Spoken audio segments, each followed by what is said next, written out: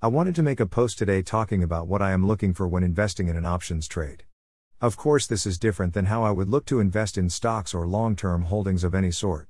Here are a few key points I consider before placing a trade. 1. Overall cost of the option trade. I get this from the options chain, 3 to 6 months out.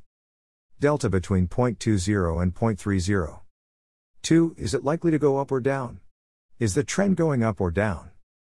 I have been having better luck tracking the 8-day EMA as it crosses the 20-day SMA. 3. Is there enough open interest? I look for at least 100 open interest and never buy more than 10%. 4. Where am I looking to exit? I look for 50% on the upside and 20% on the downside. I also compare the crossovers to see if the trend is getting ready to change. 5. Typically, I do not buy puts in a bullish market or vice versa. I do not go against the trend unless I see an opportunity that may pop up in the news. There are obviously many more tools that I can use before placing a trade, but once I get the stocks I trade over and over, I get used to how it behaves. You do not win all the time, but you can win more often than not, and you can limit your losses. I highly recommend doing paper trading before jumping into trades.